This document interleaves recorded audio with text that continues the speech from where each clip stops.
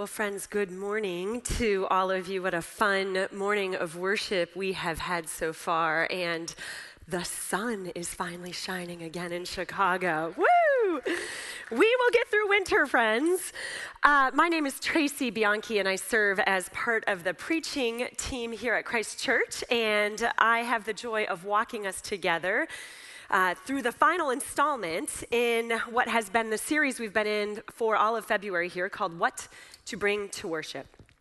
A very practical conversation on the attitudes, the postures, the ideas, the expectations we bring to this place when we gather every week. And we've sought to answer some profound yet seemingly very basic questions. Why are we here every week? Why do we come to church? What exactly is it that God does with a room filled with saints and sinners who are singing and praying and praising and trying to find their way through this life together? And what are the postures, the attitudes that either help us engage fully in worship or limit us from truly experiencing what God has for us in this space? And today we find ourselves walking through one of the more famous Psalms. The book of Psalms is, very simply put, a book of songs. And throughout the centuries, the people of God have come together to pray and sing these songs authored centuries ago by the Israelite community. And so Psalm 100 is one of the more famous of the Psalms. Perhaps something in this you will have heard before. This psalm opens with a very interesting heading, one that is unique only to this psalm. And it simply reads, "A psalm for giving grateful praise." This is one of the only psalms where we read giving grateful praise. And so listen now as I read the word of the Lord for us. "Shout for joy to the Lord, all the earth. Worship the Lord with gladness. Come before him with joyful songs. Know that the Lord is God. It is he who made us, and we are his. We are his people, the sheep of his pasture. Enter his gates with thanksgiving and his courts with praise.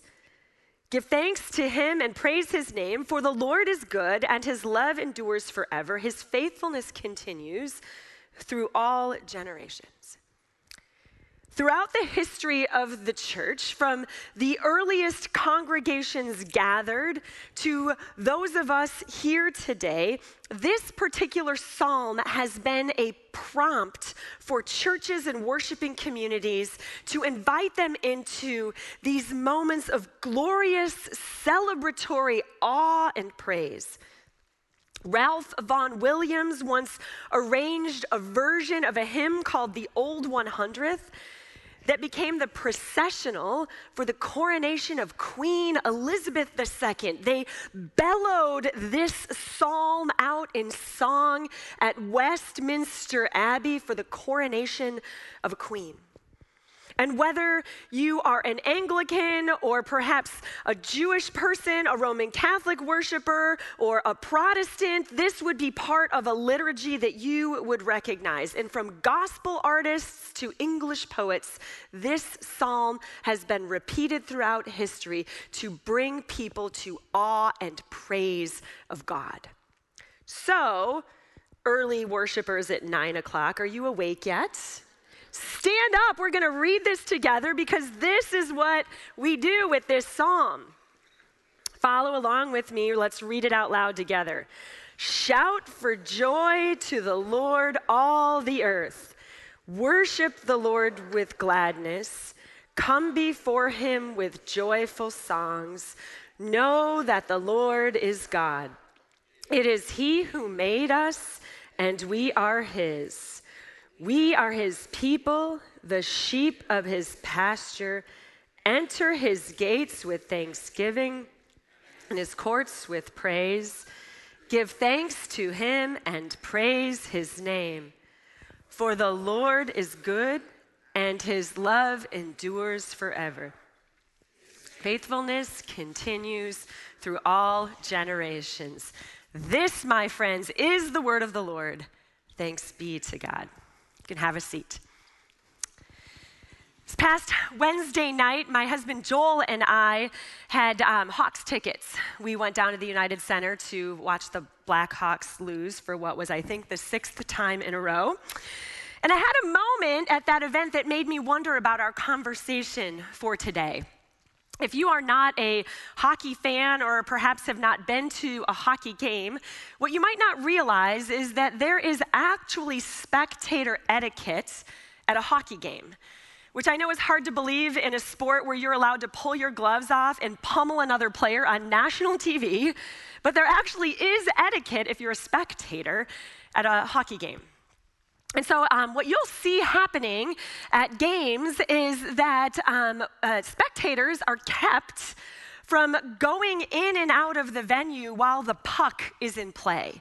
You have to wait for an icing call or an offsides, a whistle by the ref, and once the whistle happens, then you can get up out of your seat, or if you're waiting to get in, you'll see all these people come in from the vestibules, and you have to wait for the whistle.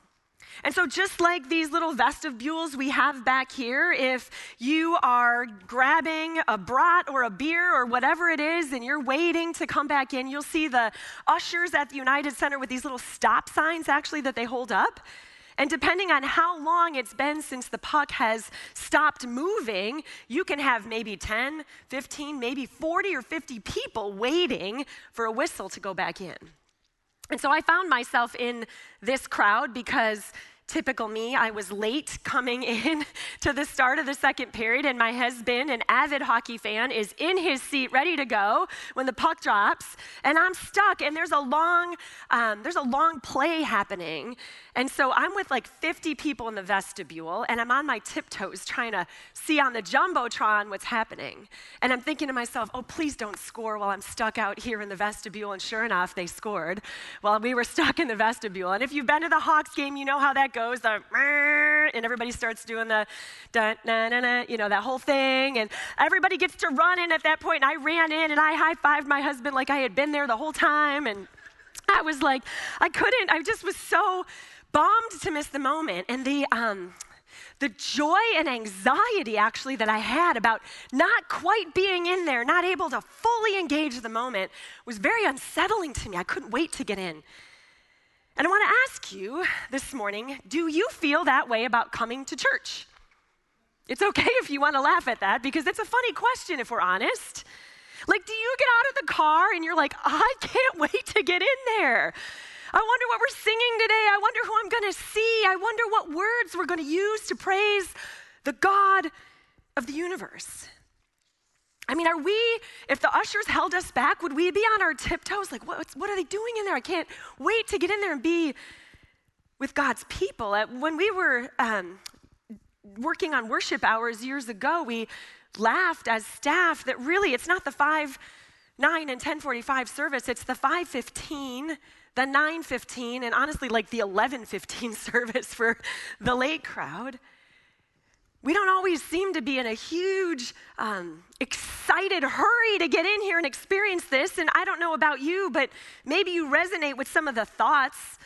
Maybe some of us, we wait till the music is over before we go in, because that's just a lot of singing. Maybe you get coffee and you kind of sit in the atrium, wait to see if anybody interesting to talk to comes by. And then if that doesn't happen, you're like, okay, I may as well go in. Maybe some of us feel that weird obligatory moment when the offering plate goes past and our stewardship team does a great job coaching us with what to do with that moment, but some of us are still like, oh, I don't know what to do there. Maybe we troll Facebook or kind of look at Instagram a little bit if the preacher gets boring. We stand, we sing the last song, but some of us, and I've done this before, we want to get out before the benediction ends because we know the parking lot is kind of a zoo. I know I might be a little dramatic, and if you fall into any of these categories, trust me, this is not about putting guilt on you, but being honest together about the marked difference between some of the things we celebrate with great joy in life and the way we come to worship. As Dan indicated, the opening week of this series, many of us find worship something to be moderately survived at best. Some of us are here with excitement and enthusiasm. Others are still wondering why we came in the first place. Yet Scripture says, commands actually, that we shout for joy, all the earth. It's not a subtle suggestion. There's no parenthesis there that says, if you feel like it, if you're not too busy, if you have the right words or you're actually a singer, shout for joy. No, Scripture simply says, shout for joy, all the earth. Not an option. Scripture is filled with stories of God's people bringing praises to God and excitement and enthusiasm and instruction and teaching from the Lord about what we are to do with ourselves when we gather in God's space. Psalm 118, let us rejoice today and be glad. Paul says this in Philippians. He says, rejoice in the Lord always. And then he underscores himself. He goes, I will say it again. Rejoice! Exclamation point. Isaiah, I delight greatly in the Lord. My soul, the very fiber of my being, rejoices in my God. Shout for joy to the Lord, all the earth. Why do we find it so much easier to praise God at an athletic event or a concert than we do perhaps coming to church? Psalm 66 says, shout joyfully to the Lord, all the earth. Sing the glory of his name. Make his praise glorious. The Bible even goes so far as to say that if we, God's people, the first ones invited to do this, if we decide to abdicate our responsibility of that the creation itself will take over for us. God will not go unpraised. Jesus, when he rides into Jerusalem on what we now know as Palm Sunday, and he's on a donkey, and all of the people of Jerusalem are waving palm branches and cheering him on, and they're thrilled that their Messiah Majesty has just come to Jerusalem. And Luke 19 records this. When Jesus came near the place where the road goes down to the Mount of Olives, the whole crowd of disciples began joyfully to praise God in loud voices for all the miracles they had seen. Blessed is the King who comes in the name of the Lord, they shout. Peace in heaven and glory in the highest. And some of the Pharisees, the religious naysayers of the day, if we remember, they say to Jesus, teacher, rebuke your disciples. It's getting weird. What are they doing? And Jesus says, I tell you, if they keep quiet, the stones will cry out. The earth is filled with praise for its creator. And we have been given a responsibility to bring forth that praise. This is part of the worship of God, is making a joyful noise unto the Lord. If we understand, Scripture says, the God who saves us, if we really get this thing called faith and redemption, then we will not show up here, as Teresa of Avila once said, as sour-faced saints. We will instead be filled with joy. Now, I have to be honest, if any of these thoughts resonate with you, I wonder how you feel about them. I'm tired today. I've not had enough coffee yet. I have a million things on my mind. I have a long to-do list later today, and I can at times find God to be this sort of distant, confusing deity.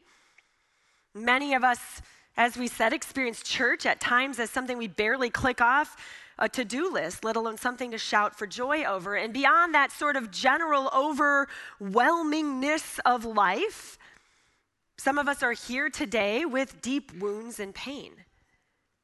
You're telling me that I'm supposed to shout for joy to a God who allows violence, terror, and cancer to run rampant in this world? I'm supposed to shout for joy in a world where injustice and greed seem to be winning for all I can tell? Like, you've got to be kidding me, right? Because most of us probably know someone struggling with addiction, battling a life-threatening illness, grieving a loved one. Some of us perhaps have children who've left home and never come back. Others among us might be holding the hands and hearts of aging parents. Once brilliant minds slipping away into dementia. Our bills are piled up. Every time we turn on the TV or troll through our phone, we have a political crazy person shouting in our face, vying for our bid, our vote.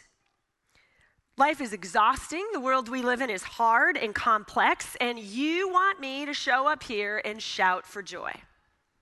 Yes. Yes. Actually, yes. Because this is what Scripture tells us we are to do. Shout for joy to the Lord, all the earth. Why? It's as if God knew we were going to ask the why question in this psalm. Like toddlers, my kids were little, it was why? Mommy, why? Every command I gave them, why? I have teenagers now. It hasn't changed. Why? Because I said so. That doesn't work. If you give them a reason, it works a little bit better. Shout for joy to the Lord, all the earth. Why? God answers, the Lord is God. That's why. It is He who made us, and we are His. We are His people, the sheep of His pasture. And then the psalm reminds us again what we are to do. So then, enter His gates with thanksgiving, His courts with praise. Give Him thanks for all of these things and praise His name. Why?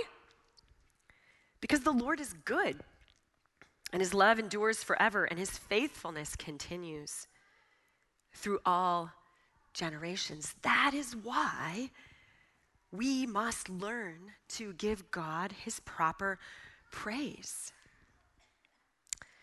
Now, let us not forget that this psalm was not delivered to a group of people who had an easy life. I think sometimes religious circles can feel sort of out of touch with reality. Like, let's just be happy and yippee and skippy and praise God and forget that there's a whole world that is falling apart around us. And that is not what faith is about. That is not how God wants us to engage the world. So we need to remember that this psalm was not offered to some group of people who lived a fluffy life.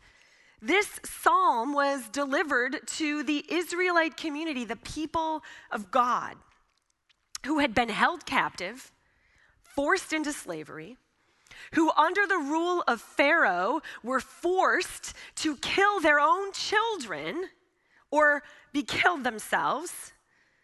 This is a community of people who were mocked and belittled and abused, who traipsed across the desert, hungry, angry, confused, and they often felt leaderless. War after war was waged against them. If you read through the Old Testament and the history of Israel, you will find stories of genocide, corruption, injustice, jealousy that led to murder, stories of prostitution, sexual assault, incest, rape, terror, anger, violence, and greed. It's all in the Bible. It all is part of the story of the people of God, the same people who were told to praise the Lord. They lived at a time in history with high infant mortality rates and low life expectancies, a time before modern transportation or Uber could get you easily where you needed to go.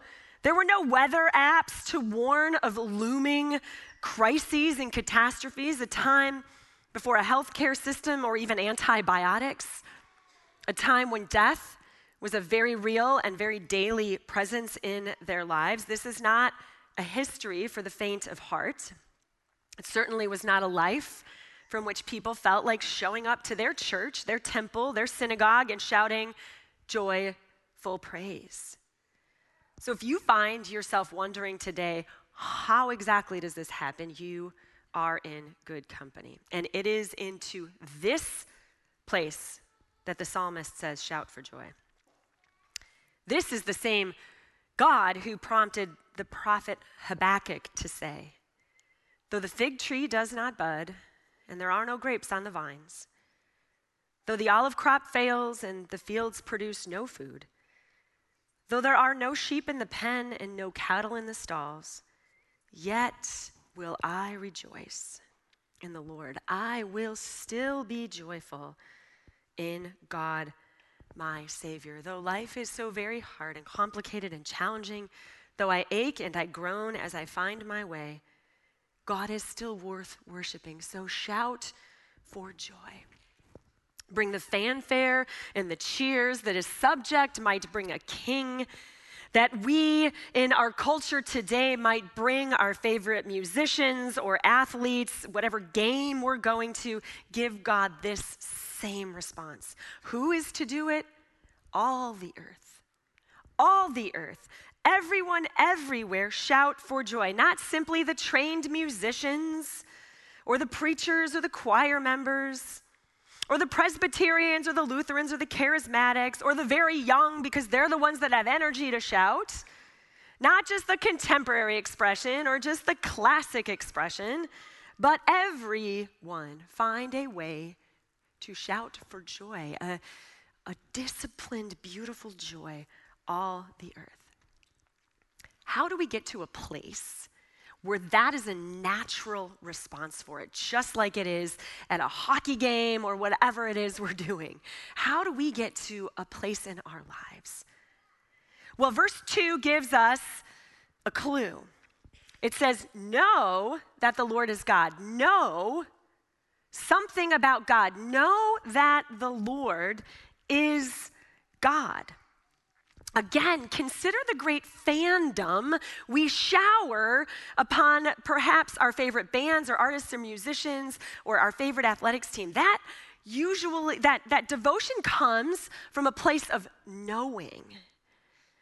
If you have been a follower of a certain band, maybe since you were in high school and you're at the concert and they play that one song that you know every word to and the entire arena starts singing, and maybe it's been years since you've heard the song but you remember every word, even though you can't remember what's on your grocery list for later in the day, and there's a moment that comes from a place of knowing, I know this is familiar, I know this.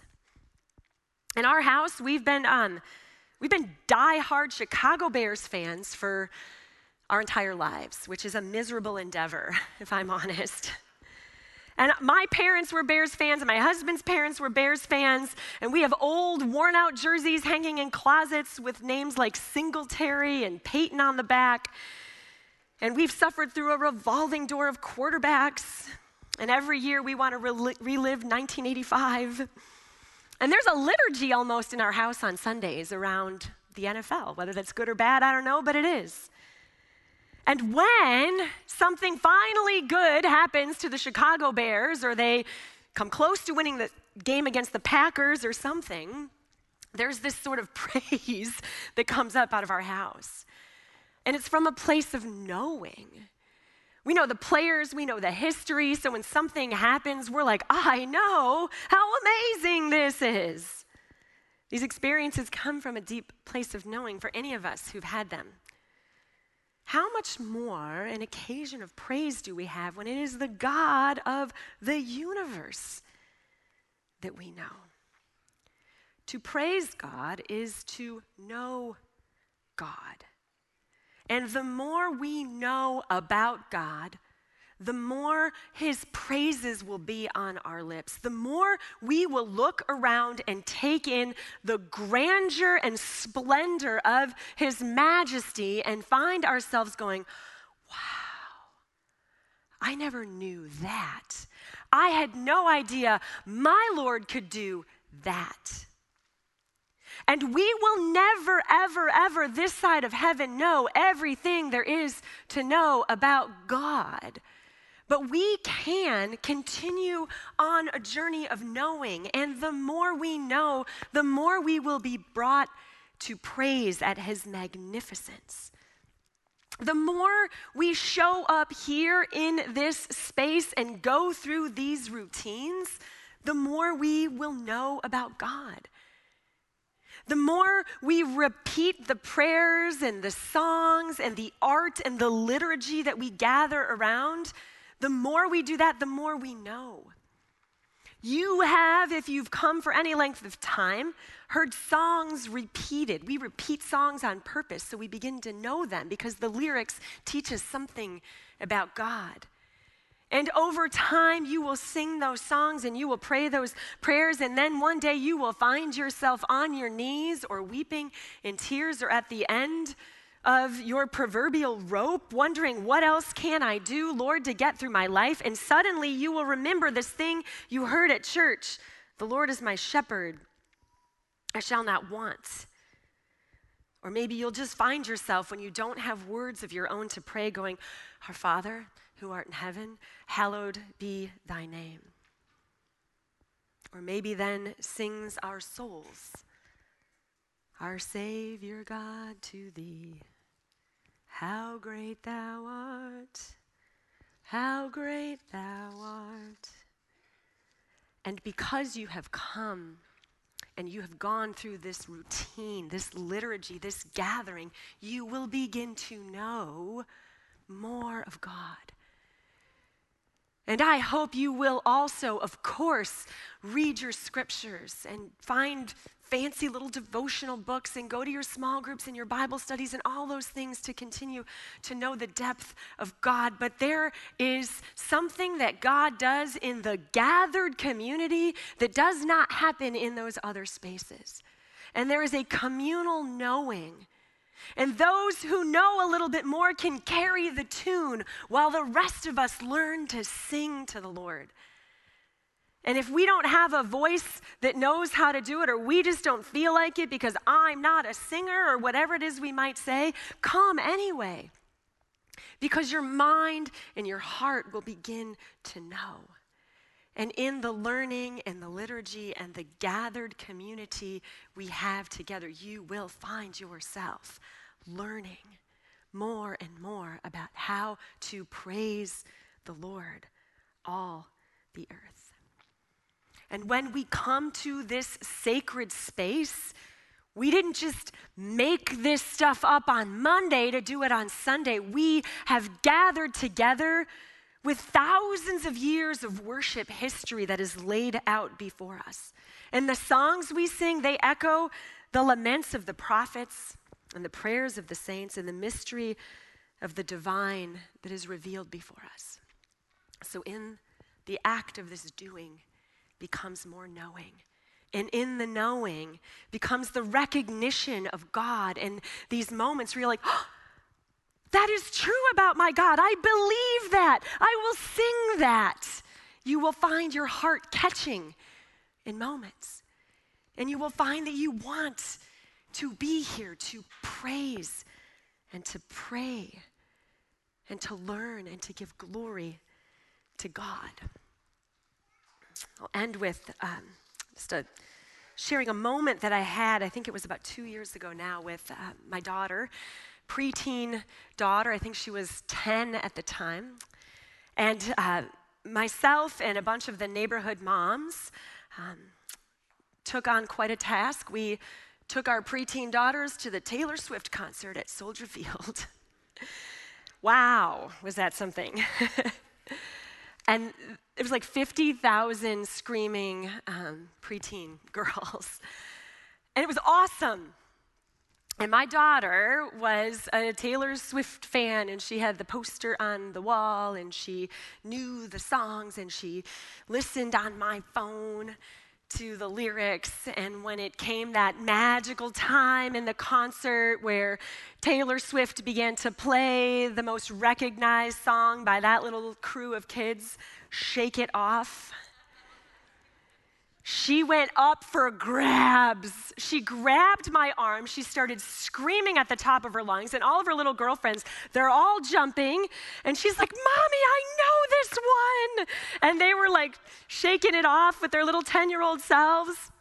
And I looked down at her, just sheer joy on her face. And she knew this song. She understood the lyrics, and she was just so filled with joy that some of the things in that song were true for her. And I know what I just did was compare worship to God to a Taylor Swift concert. Some of you are like, I am out of here before the benediction because she did that. But you get it, right? I mean, there was some knowing there. She grabbed my arm. Mommy, I know this. And I can tell you the heart behind the friends that plan liturgies here is that you would have a moment of knowing, and maybe it's a perfect stranger next to you, but that one day you would get to a point of glorious praise to God that you would be like, oh, I know that God. That lyric is true. And you're not just gonna go, that's a good lyric. You're gonna sing it, even if you're a terrible vocalist.